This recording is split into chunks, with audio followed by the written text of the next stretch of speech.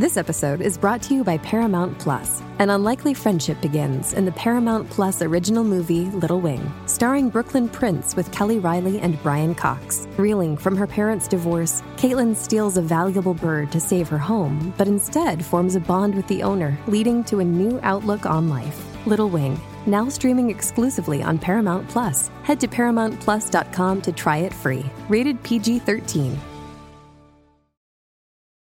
This episode is brought to you by Paramount Plus. Get in, loser! Mean Girls is now streaming on Paramount Plus. Join Katie Heron as she meets the plastics in Tina Fey's new twist on the modern classic. Get ready for more of the rumors, backstabbing, and jokes you loved from the original movie with some fetch surprises. Rated PG-13. Wear pink and head to ParamountPlus.com to try it free. You have reached a phone call from Paul, a Literary Hub podcast. To hear more, visit lethub.com.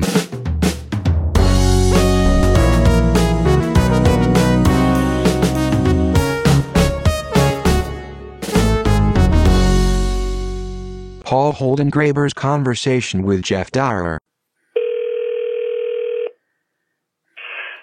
Paul Holdengraber, I very much suspect. You suspect correctly. I feel like we could be in a detective story. Oh, it's so good to hear your voice, Geoff. Thank you for taking this phone call from Paul. Good, I'm looking forward to it. But of course, what I'm looking forward to even more is administering a major spanking on the ping pong table in Calabash in a couple of days. Do you really think that's what's going to happen? Oh, I have absolutely no doubt at all. I've been playing quite a bit, I go into this latest encounter full of confidence. Well, I must say I approach it with some trepidation, which I shouldn't, of course, tell you, because it only will add to the competitive spirit between us, which is interesting in and of itself, since I don't feel competitive in any sport. Actually, I play no sport except for ping pong, and I do ping pong professionally also. I view my exchanges with people as a form of ping pong. But what strikes me and what frightens me slightly is that you just recently beat Pico Iyer. Yes, I did, but in truth, I wouldn't take too much credit for that. What I would take credit for is, you talked about how, ping pong, verbal ping pong is your profession. In a sense, this was my debut as a professional ping pong player, in that Pico and I got paid to play in public. Admittedly, we had to talk for quite a bit before the game. But the game itself, it was just one game to 11. And although we'd had a fantastic time in the afternoon playing on the same table on the stage, when it came to it, under the sort of light of public scrutiny, it just wasn't a serious game. So I derive no great satisfaction from that game. So this was 5-11 is what I hear from all reports. How did that work?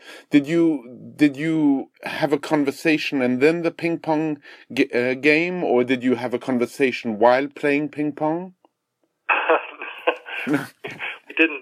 We didn't do the latter. No, we had a normal sort of, formal literary conversation for about 50 minutes.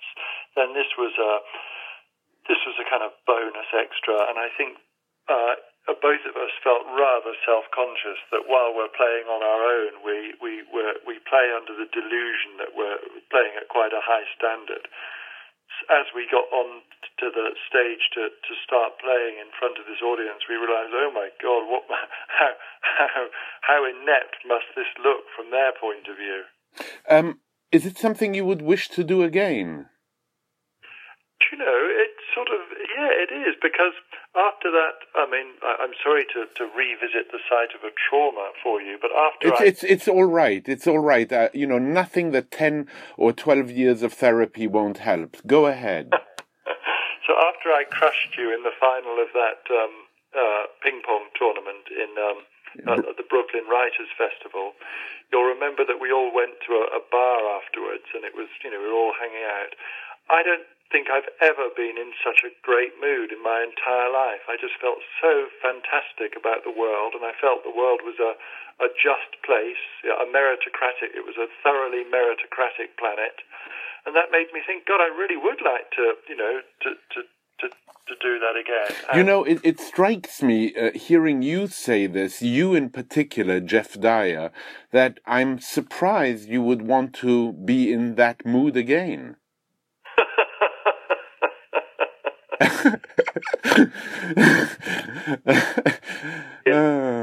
I always wake up in a good mood, and then what I find is that, a few things can happen, and that mood can undergo a rapid and catastrophic deterioration. But I'd certainly like to recapture that.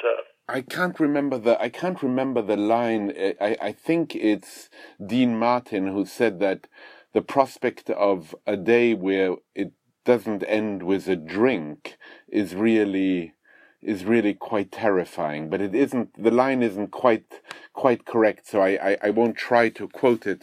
But it strikes me, Geoff, that we should do this. Not only in Calabash in Jamaica, where we will, by the time this phone call airs, I will have beaten you, but really, I think we should do this exchange, us two together. I was wondering, where the inspiration had come in San Francisco for you and Pico to play, and I feel like they stole my idea before I could really enact it, and now I really would love us to have a full-fledged conversation about the arc of your career, and then really play not a game until 11, but something more. I don't know what more, but I do want to remind you of a moment which is probably equally traumatic for you, which is when we met in London, and I had the idea that you might write something and perhaps do an event at the library on Susan Sontag, and instead you deflected the conversation by inviting me to your home to play ping pong on a beautiful table that you set up, which I must say stays in my mind as an image of perfection. And in the end, you gave me a T-shirt to put on. In the end, I beat you 3-2, the last game being 19 or 18-21. And then you gave me back my shirt. This was when I was in London to interview Adam Phillips, both for the Serpentine Gallery and for the Paris Review. And as you closed the door, do you remember what you said to me? It would probably be something like, "This will never happen again." And I was referring to the defeat, not our playing together. No, you didn't say that. Oh, what did I say?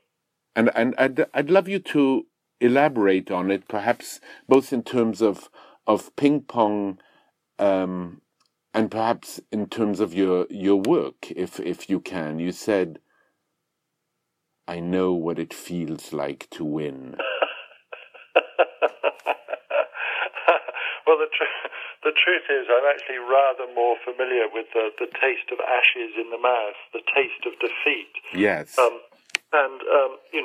Because of course, if you're English, I mean, that's the very taste of England in a way, the taste of ashes in the mouth, isn't it? But yeah, I certainly, I mean, because I am. It's funny. My wife, you see, she doesn't have any competitive urge at all. She spent her childhood learning to play musical instruments. She's very, very accomplished like that. She can't understand this idea of wanting to win and of not liking losing. It's so alien to her. What I would say in my defense is that it's restricted to sport for me, although I like kind of competitive bantering at a party, that kind of stuff. I'm very happy with the way that it's sort of, that instinct is sort of ghettoized into sport. And as we know, it's really fun playing sport with somebody who's competitive, and it's really no fun at all with somebody who starts sulking and stops running after they're not doing so well. But yeah, I do know what it's. I really know what it's like now after my triumph at the Writers' Festival. Yes, and in a sense, what is really exciting is that we are at 1-1 now, and that very kindly, as I was asking you, because I have no clue about these matters, I asked you about paddles, and you're bringing to Jamaica a paddle for me. I don't know. I was wondering, given the perversity of this whole situation, whether in fact you might be bringing me a faulty paddle. I would never do that, but it's one of the things I realized when we were emailing about this, and you were asking me for advice on a paddle. I mean, what I kept insisting is that, it's so entirely personal that it's difficult to objectively assess these things. But yeah, at the club I play in, there were a number of paddles going, so I got one for myself and one for you. What does one look for in terms of it being personal? I mean, does somebody analyze your game? I know that Jerome Charin has his own paddle. Have you ever played him? No, I haven't. So Jerome Charin played me and was extremely good. I think he won. And I said to him, I think I need a paddle. And he said, I at your level, I don't think so. Which I mean, you can imagine. So anything that's happened between us, Geoff, so far hasn't hurt me quite as much as that. But I wondered, does somebody analyze your game, or do you know, does the paddle in a way help you mask some of your defects? Well, it certainly does. And also I feel this about all sport. You want to have the best equipment so that it's any failings are down to you, rather than feeling that it's just because you're playing with something faulty. But I mean, there is a tragic story about me and ping pong paddles. I went to Shanghai on a sort of book tour, and of course, because I was going to China, I said to my publishers who are hosting me, and of course, I want to spend every spare moment I've got playing ping pong. So the very first morning I get to Shanghai, and I immediately go to the Shanghai Writers Association or club to play ping pong. And it's obvious that in a way that I thoroughly approve of, at the Writers Association, they don't do any writing at all. They just spend all their time playing ping pong. And so I was walloped by such a kind of wide age range of people. I think by one guy who looked like he was about 80. My publisher took pity on me, and they had a paddle handmade for me. And they'd watched me play, and it was just, I and that paddle, we became one, and I just loved it, and it was so great. And then tragically, it got lost in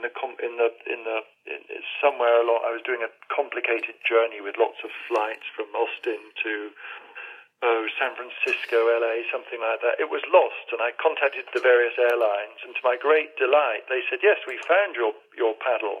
And so I sent off just the $10 for them to FedEx it back to me, and I was so happy because, as you know, it's lovely to be reunited with anything that you think you've lost. Yes, it feels like an accomplishment.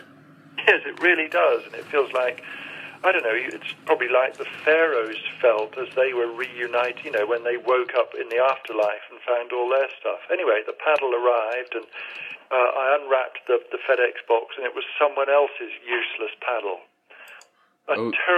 Just a terrible thing, and that's when I then had to begin this thing of looking for a new paddle.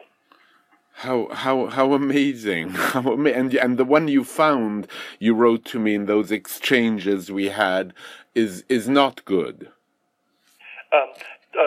The one that I bought the other day, yes. I'm beginning to quite like. Oh, good. I'm sorry to hear that, but so be it. We'll see. Do you have balls? Do you have 3-star balls?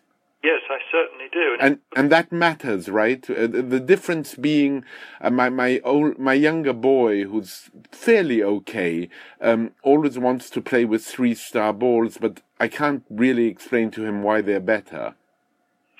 They seem to me to be, as it were, they cling to the paddle for that extra sort of millisecond, so that more spin is imparted to them. But the extraordinary thing about this for me is why anyone buys anything other than 3-star balls, since really they're all pretty much the same price. Right.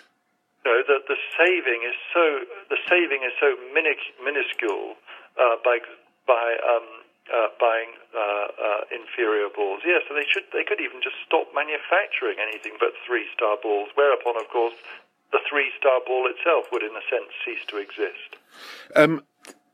Writers and ping pong. We know Pico. We know you. I know that Salman Rushdie loves ping pong. Do you know others?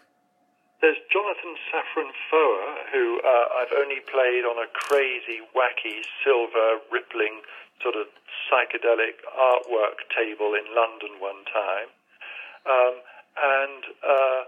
Those are the ones that come to mind. I've never played Salman Rushdie because whenever we've had a chance to, it's always been at the Telluride Film Festival, which is at altitude, and just crossing the road leaves one chronically out of breath. Because I think that when I bring all this together, I'm wondering whether we should sit down and really figure out who the good players are. Yeah. And maybe I could take you on all together in conversation and then beat all of you in ping pong. Now, on another subject, it really has to do with the subject of classification. Roland Barthes once said that, "Tell me how you classify, and I will tell you who you are." Oh, nice. And I wonder how this speaks to you. This quotation you just said, "Oh, nice." Yes. We can think of that famous classification of Borges's, can't we? Yes, the best of them all. Yeah, isn't it? Because and it blows Foucault's mind in one of those books. Yes. Theology of Knowledge, or whichever. The beginning of yes, exactly. Yeah. And of course, that's so crazy that taxonomy that he comes up with. But yeah, I think Barthes is right like that. But just give me a bit more rope with which to hang myself. Well, no, I'm keen to observe that. You, like some of the writers I love most, quite frankly, recalcitrant in the true kind of etymological sense of the word recalcitrant, which literally means to kick back. You are recalcitrant to the notion of being classified, or of fitting one kind of writing. And I think as you progress in your life, Geoff, I feel more and more a discomfort. I think it's a mixture of discomfort, and I can hear you sort of laughing at any critic who might want to put under a certain rubric what you have just written, so that the bookstores, that look so carefully at that first page to see under what to put it. Yeah. It's a complex matter with you, and I think it's complex not only because you want it to be complex, but because, in a sense, that's how you're thinking today. Yes, what I want to emphasize is that it's not as though I looked at bookstores or existing ways of classifying things and thought like some sort of young anarchist or, some sort of adolescent troublemaker, I'm going to smash the whole thing apart. It was more just that, fortunately, I had the kind of either confidence or laziness to just write in a way that suited me, and the way that the book turned out at the end of that, in in other words, how it would be categorized was never a concern of mine. But, it was certainly, there was no intention at all there was no, as it were, manifesto dimension to what I was doing. What I notice now is, like you, many of my favorite writers and, the books I most love, they're kind of uncategorizable. There's several kind of things going on at once. And I'd put a bracket there and say, the same was obviously the case with, I started noticing this in music some time back. Yes. What I think we've all noticed now, there is a kind of, it's becoming quite a growth area, this uncategorizable category. And so quite soon there will be a section, there's a growing section in bookstores devoted to this kind of thing. And of course the danger is that these books that arrived at a form kind of their organically, as it were, that this will be something to be arrived at, and it can be, the idea of a sort of genre-defying thing could become a matter of rote, and I certainly hope that doesn't happen. I can nearly see the New Yorker cartoon of the man or woman standing in front of a shelf of the non-categorizable books that are being produced now, and obviously that's not at all what I was after. I was after more a sense in which Barthes' comment about "tell me how you classify and I'll tell you who you are" fits you insofar that you are that writer who in so many ways, to my mind, in a fluid way, moves in and out of so many spaces, so many time zones, so many disciplines. And I think it probably has something to do with the fact that you're a man of appetite. Yeah. And aha, good. But also a man of obsessions, and, right, passions and hobbies, rather than being someone who's addicted, rather than someone of an addictive bent. In that, I often think that maybe the thing about the obsessive is that you flit around you bounce from one obsession to another, as opposed to some sort of monorail type addiction. But it always strikes me that it's rather it seems rather normal to be interested in lots of different things. And if you're interested in lots of different things, then of course you want to write about them, to explain, to articulate to yourself what it is about those things that's interesting. And then once you do that, then of course you have to arrive at a form and a style that's appropriate to the subject. And from that comes not just a range of books, but also books written in a wide range of styles and forms, it seems to me. Obviously I wouldn't take any pride at all if I'd just come to many different subjects and imposed a kind of uniform, unvarying template on those subjects, irrespective of what the defining stylistic characteristics of those subjects were. I'm a man who never can stop quoting. I think I suffer from quotomania. I've mentioned this on occasion and quite often. Two quotations come to mind. One again by Roland Barthes, who in his book on Michelet, which was one of the earliest books he ever wrote on the great French historian of the 19th century, he said he wanted to come up with a thematic kind of study of the main obsessions, as it were, of Michelet. And he says, I want to come up with an organized web of obsessions, which always seemed to me very, very interesting and very provocative. And then a line by John Waters, which I think fits you beautifully, where he says, without obsession, life is nothing. Yes, I very much like both of those. I've read the Michelet book, but I'd forgotten that. But yeah, that is that would I'd sit very comfortably. Yes. Why in this latest collection, White Sands, did you wish to include that very personal part about your stroke? Oh, yeah. Well, I mean, the fact that it's personal doesn't mean sort of, geez, I mean, what does one write about if not that which is personal? Absolutely. Yeah, so didn't have a moment's hesitation about, to use that, the word that's popular here, about sharing that with the world. Yeah, gosh, I dislike that word, I think, nearly as much as you do. And then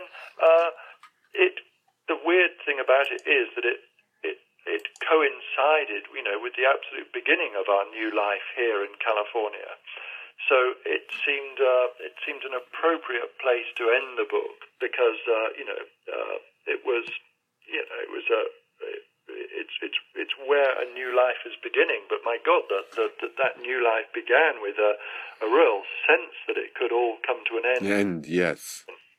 I mean, what I would say about a stroke is that the defining thing. I mean, I was very, very lucky. It was an incredibly minor stroke, but you get into a car to go on a journey, or you get on your bike, and there's a chance you might have a crash. That's why you put your seatbelt on, or you use bike lights at night. But what you don't, you're not sitting there thinking, oh, I could have a stroke in the course of this phone call. But that's how sudden and unanticipated it is. Even a heart attack, you get, you get pains, all this kind of stuff. So it was the shocking thing, I think, for me, was this idea that a hole could open up in the road as you're walking along at any moment. And the effect of this, briefly, was to make me really, live each day as though it was my last, and to regard each day as a gift, all this kind of stuff. Of course, that's unsustainable as a way of living, and in no time at all, I just reverted to living in that normal human way as though I were immortal again. the good intentions of hardship quickly disappear. Yeah, they really do, and it was a sure sign of recovery where I started becoming quite, I fell prey to my normal kind of tendency to become bored and irritable. Tell me something. Has a passion for jazz remained a constant in your life? No, it's come and gone. It went after I'd finished the book, which was in the early 90s. One of my very favorite, I must say. Thank you so much. I mean, it went away for reasons, I think, partly because I'd satisfied my own curiosity about jazz, and also I'd become interested in jazz because there'd been a sort of mini jazz revival going on in London in the mid to late 80s. And it seemed to me at about the same time, soon after I'd finished the book, then jazz entered a rather less interesting phase, and I personally got drawn into, from jazz, particularly that crucial figure for me, Don Cherry. I got drawn into world music, but more importantly, as I sort of immatured with age, as it were. I went from jazz and world music to being so completely immersed in the world of dance music, of house and techno. Yes. I'm so glad I did, because I think in the 1990s, there's, that is when, that was the most exciting kind of music happening, and the speed with which it was developing reminded me in some ways of the incredible speed with which jazz was developing from, say, the late 50s onwards. I must tell people who might be overhearing our conversation, our phone call, that the book is but beautiful, and it truly is one of the most exquisite books I think you've written, Geoff, and I feel that for anybody who even comes to jazz for nearly the first time, something will be transmitted of your love for it that may carry through to the person reading it and make them want to listen and to discover. I wonder, if it's a silly question, and forgive me, and I know that the BBC has for many years done that. If you were on a desert island, what records, what music would you bring, what books would you bring? But if you had to choose one album, one jazz album that you love more than any, I mean, I have one, and I'll tell you because I want everybody to listen to it. What would it be for you? You want to tell me yours first? I will, just because, you know, the ping pong match is ahead of us, and it might make you feel more relaxed. Is Ben Webster, when he was in Copenhagen, played, in my view, his most soulful in his most soulful way, and he did one album which I don't think is easily available on long playing records, which I still adore, being a dinosaur. It's called, has a fantastic title. It's called Atmosphere for Lovers and Thieves. Great. God. Atmosphere for Lovers and Thieves. And he has an interpretation on it, for instance, of Autumn Leaves, which leaves you breathless, partly because you hear him breathing so heavily. And the ensemble is fantastic. I'm forgetting the name of the bassist, but you would know his name offhand. Niels Pedersen. Do you know who I'm talking about? A fantastic bassist who he played with in Copenhagen. It is the single best album I know of. But what is yours? Well, I mean, I know we shouldn't be geeky, but what I would say is that, I mean, there's a chapter on Ben Webster in that book. Yes. There's a record that I adore of his. It's him rehearsing the Danish Radio Orchestra Big Band. Do you know, I think it's called No Fool, No Fun. Yes. And it's so incredible that this kind of, you know, they all revere him, and this kind of person from another planet comes, and he's kind of, you know, talking in this completely way that is sort of barely comprehensible to them. But in the course of these rehearsals, he doubles the amount that they can swing. It's just so fantastic. And, you know, at one point he says, "Ain't got no beer here, I can't think."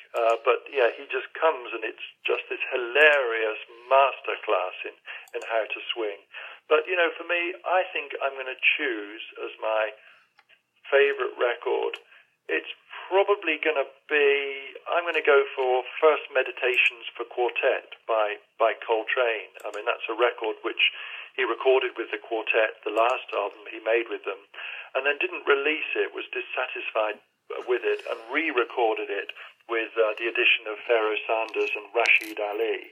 And that's, you know, I've never liked that version so much. I think the incredible thing about the version that was only released posthumously is you can really hear the quartet coming to the end of its life, that whatever you think of what Coltrane goes on to do, you feel that, yeah, he had to leave this behind. And there's an amazing transition from the end of the first track, Love, to the second track, Compassion, which is one of the great moments in jazz, not because it's a climactic moment, but just this beautiful, really wonderful transition. Geoff, isn't it the case that when we, I mean, of course it isn't always the case, but in this particular moment, I feel that speaking about one's passions and obsessions reignites them. Yes, indeed, yeah. I mean, I just feel you've just given me kind of a craving to hear that album, which I think I've heard, but certainly not in the way that you describe it. I mean, there are moments, obviously, when we want to be left alone and not have to articulate what we love. I always remember, and sorry again, another quotation from Stendhal where he says, "J'eus l'enfance de parler de mon bonheur." I had the childishness to speak about my happiness. And one has to be utterly careful sometimes to speak about what we love, because it can diminish in the telling, the extraordinary feeling which sometimes is unutterable in words for what we really love. But here it makes me think also of you not only as a writer, but as a celebrator and reader, and how books have fared for you with age. I'm obsessed, Geoff. Probably we've spoken about this before, but I'm obsessed by this notion, possibly because years are going by, or that I feel that years are going by much more than I did before. But I'm really obsessed with this idea of age and taste. Yes, yeah. And what we remain faithful to, what we care for, what remains valuable, whatever these terms are, because obviously they are highly compromised terms, and the stress lies very much on a notion of somehow quality, I suspect, which I tend to believe in. But what in the rereading keeps that precious quality of what makes something great? Yeah, you're right. I mean, I think it's really interesting as well in that when you're listening to what we in the jazz world call straight music, classical music, because nearly always the first version of, say, the Beethoven piano sonatas that you've listened to, I mean, that is the kind of, that is the one, irrespective of how good it is. That's the one that defines how it sounds, and it's quite interesting in one's later life how you come to appreciate what it turns out are, by the consensus what are better versions. So I like the way that one's taste is always in the process of being worked on and refined, let's say. And Proust said that the first edition of a book is the first edition in which we have read the book. Oh my word! Yes, absolutely. Yeah. Oh, that's so true. Isn't it so? It's so good, and I can't remember where it is, but there's one short book of his which possibly is among my favorite, if one doesn't have the time, as it were, to reread La Recherche, is a book on reading. He wrote an introduction to Ruskin. Ruskin had written a book called Sesame and Lilies, which was all about reading, and Proust wrote an introduction to that introduction on reading. So it's on reading. And he says, in the first sentence, he says something like, there are perhaps no days of our childhood that we haven't lived as fully as we thought we had lived them, that we lived with a favorite book. And it is, such a beautiful line of him being a reader and being annoyed that he was just about to be interrupted to have to go to a meal or something that was completely inconsequential. But I'm wondering, as I return to that question, which are the books for you or which book, or what comes to mind to you that actually remains valuable? Yeah, I mean there are so many, and one of them that I'm particularly sort of struck by because my reaction seems to fly in the face of the sort of the consensus. I read On the Road by Jack Kerouac when I was, the appropriate age, 16, 17 or something, and of course I really liked it. And the standard narrative is that you do like it at that age and then you grow out of it. Whereas for me, it's one of those books I reread every 5 years or so. And it grows and grows for me. I mean, it's something that I seem to show no sign of growing out of. And what is just as a book about friendship and the sadness of it, and the absolute triumph of Kerouac's life, I was going to say in spite of the fact, I mean, even taking into account of, what became of him, that it became this, just sort of slobby old drunk. But, there was this huge hunger on Kerouac's part to write this great book. I think he managed it, and it's a great reminder for me that the value of a life can never be assessed chronologically. Kerouac, he might as well go to pieces, because actually with that book he'd achieved everything he dreamed of, and I'm so surprised by the way that book continues to work its magic on me, and every time I read it I wait for the disillusionment to kick in, and it never does. What about you and On the Road? Again, what has happened now is I read it. I am not sure I reread it. There are plenty of books at this moment in time that I would be very worried to reread. I would be worried to reread the Alexandra Quartet. I would be worried to reread much of Hermann Hesse, maybe even some of the stories of Thomas Mann.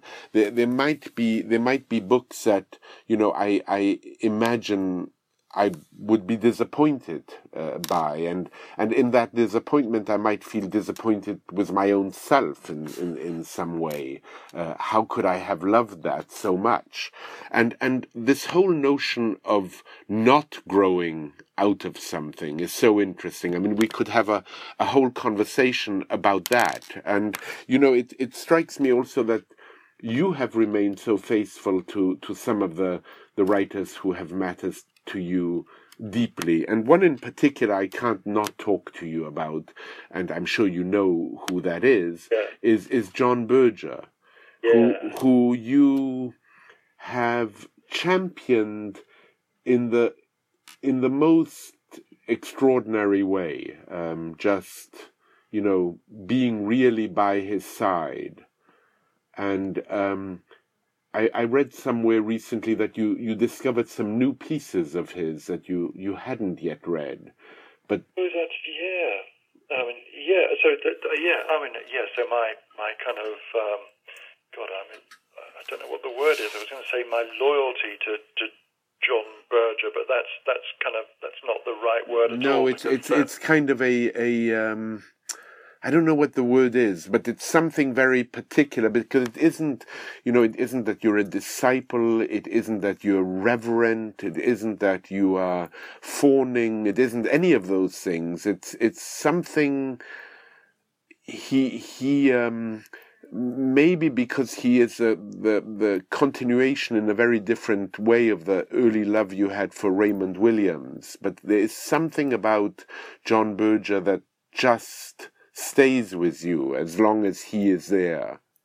Yes, and in addition to the books, there's the fact that he's such a wonderful man. So he'll be 90 this year, and because I was back in London in December, and he was there too. I saw him, and he's such a model of how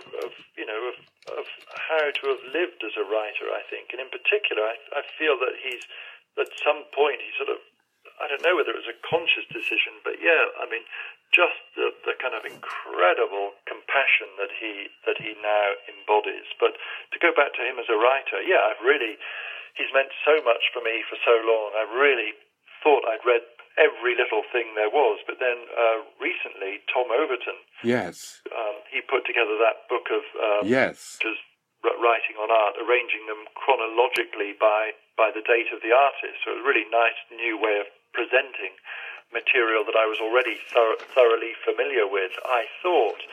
Then it turns out there were a couple of essays in there which I hadn't seen before. For example, his essay on Mark Rothko. And immediately you're thinking, and this is what I've had so often, oh my God, this is just it. But this is explaining the experience that that we have looking at a Rothko. It was really breathtakingly great. It's in a way it reminds me of the kind of feeling I get with Lawrence. There are so many. If I come across a bit of Lawrence that I haven't come across before, okay, sometimes it won't be that great, but there's a pretty good chance it's going to be something really fresh and wonderful. And that essay on Rothko in the collection Portraits is absolutely breathtaking. You see, and once again, I mean, what is so interesting is, again, I really want to read that essay, which I have not yet read, but also what Berger manages to do, the way I think Rilke did when he described his early appreciation for Cézanne and love for Cézanne, is he taught you how to see. And John Berger does the same. He teaches you how to see, and by reading him, it does something on you. And probably, I imagine that we can look forward to something in you that will have been inspired by these new essays you've read that you hadn't read. And his birthday, as I recall, is in November of this year. November, and Bonfire Night, as we call it in Britain. Pardon? It's the 5th of November, which is Bonfire Night. Well, I've celebrated Bonfire Night with a few people here who are English. So we do what the English do at that moment and burn that effigy. But yeah. I am thinking, and perhaps this is a searching comment, but I know that John doesn't travel anymore, really. But perhaps I can have him on the phone and celebrate him for America on November 5th.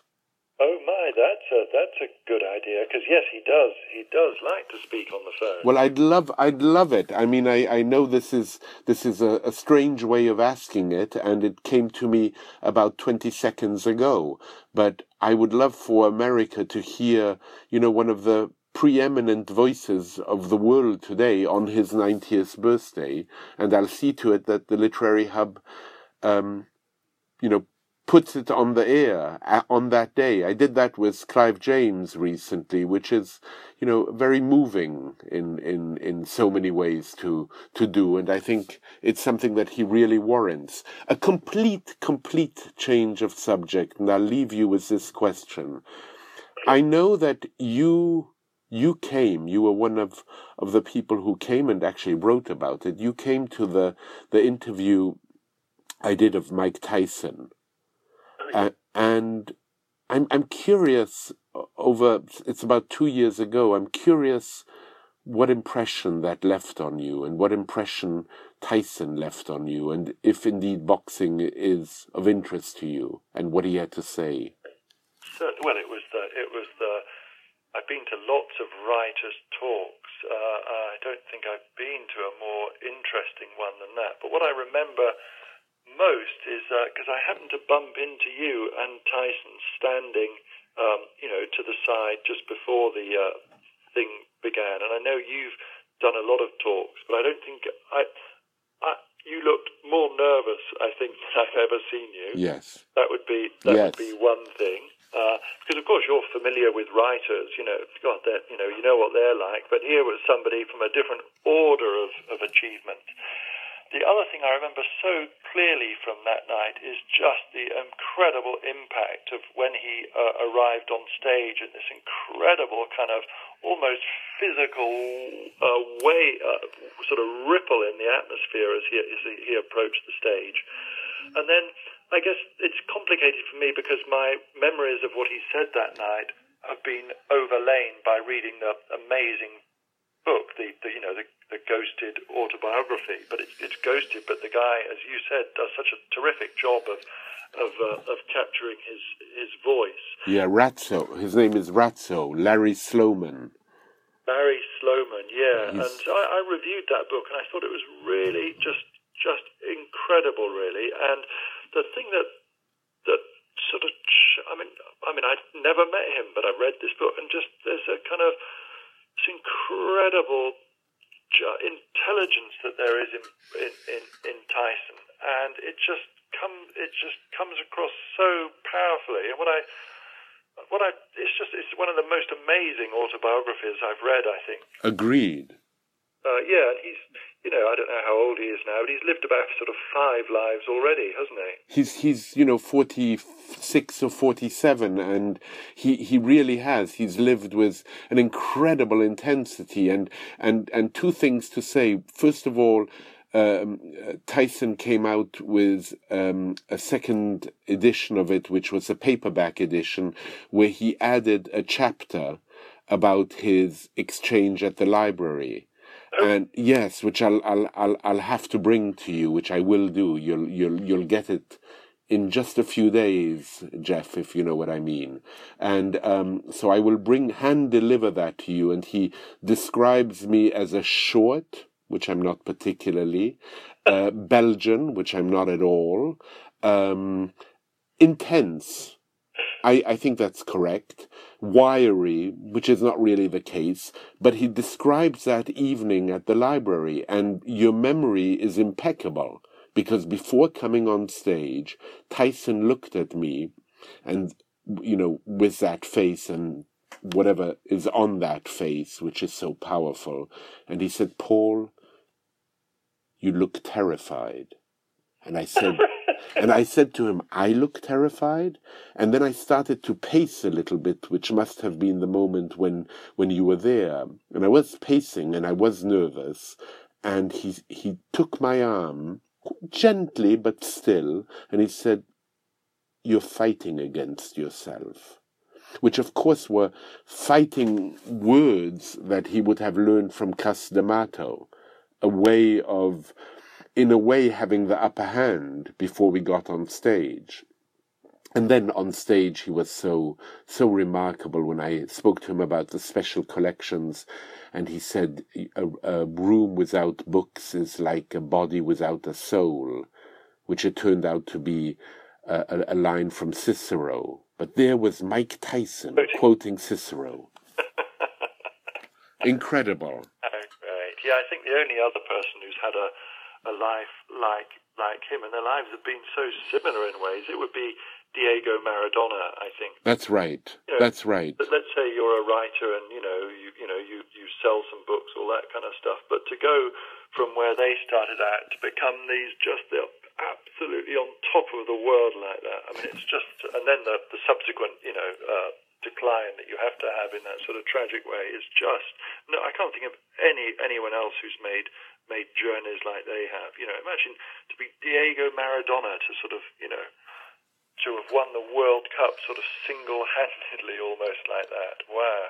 It is so extraordinary, but again, what is so interesting about this for me, and not that we want to compare ourselves to them at all, but I will say that curiosity and formal education don't necessarily go together. And it is so interesting to know about Tyson that he left school when he was 7.5 years old and learned so much, knew about the Frankish kings, knew about Clovis, knew about Pepin the Short, got interested in Machiavelli. When we showed him a first edition of Machiavelli here at the library, he said, "I think there's an earlier edition," and he was right. All of those things that make people feel surprised, but in a way, what is surprising is that they're surprised, because people are so much more than one thing, which brings us fully back to the notion of classification, is that these people can't be quite classified, and people are filled with so many interests. And it being the birthday today of Whitman, it's a perfect moment to end by saying, I contain multitudes. Is it Whitman's birthday? It is. He was born in 1819 on May the 31st. How great to know that. I don't know really what it does to our lives to know it, but I sort of enjoy it. Yeah, me too, absolutely, yeah. And as something that I've started doing, I mean, it's the other way around, that when some artist or musician that I've really, really loved dies, I always put up now in the window some little thing just saying, R.I.P. or whatever. And particularly when Ornette Coleman, when Charlie Hayden died. Ooh, who I love. Yeah, and we put this nice little banner up this is in the book, put in our flat in London, and then turned the speakers outside into the street. So 3 great, Hayden songs were shared with a London street that didn't necessarily, want to have this tribute paid, but it was played. Well, it makes me think of one of my favorite moments in film.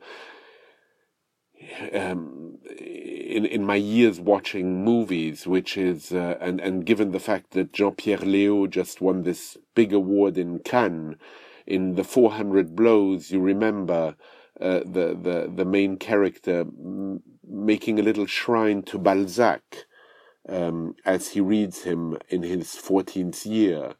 This way of commemorating.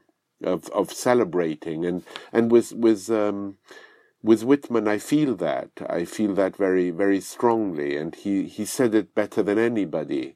This notion that we have to be one thing is so fallacious and damaging. Yes, I would agree. Geoff, it's really a true delight, a pleasure. I feel like we have many things to do together. One of them is to either just the two of us, but perhaps with other writers as well, have a ping pong public match. Certainly have a match in Calabash in Jamaica for sure, and perhaps have John Berger join me on the phone if he'd like to do that. It would be painless, I hope. And I love talking to you, and I'm very, very much looking forward to seeing you, and travel well and see you soon. Absolutely. See you very soon, Paul. In fact, see you tomorrow. See you tomorrow. Take good care. Okay, bye. Bye-bye.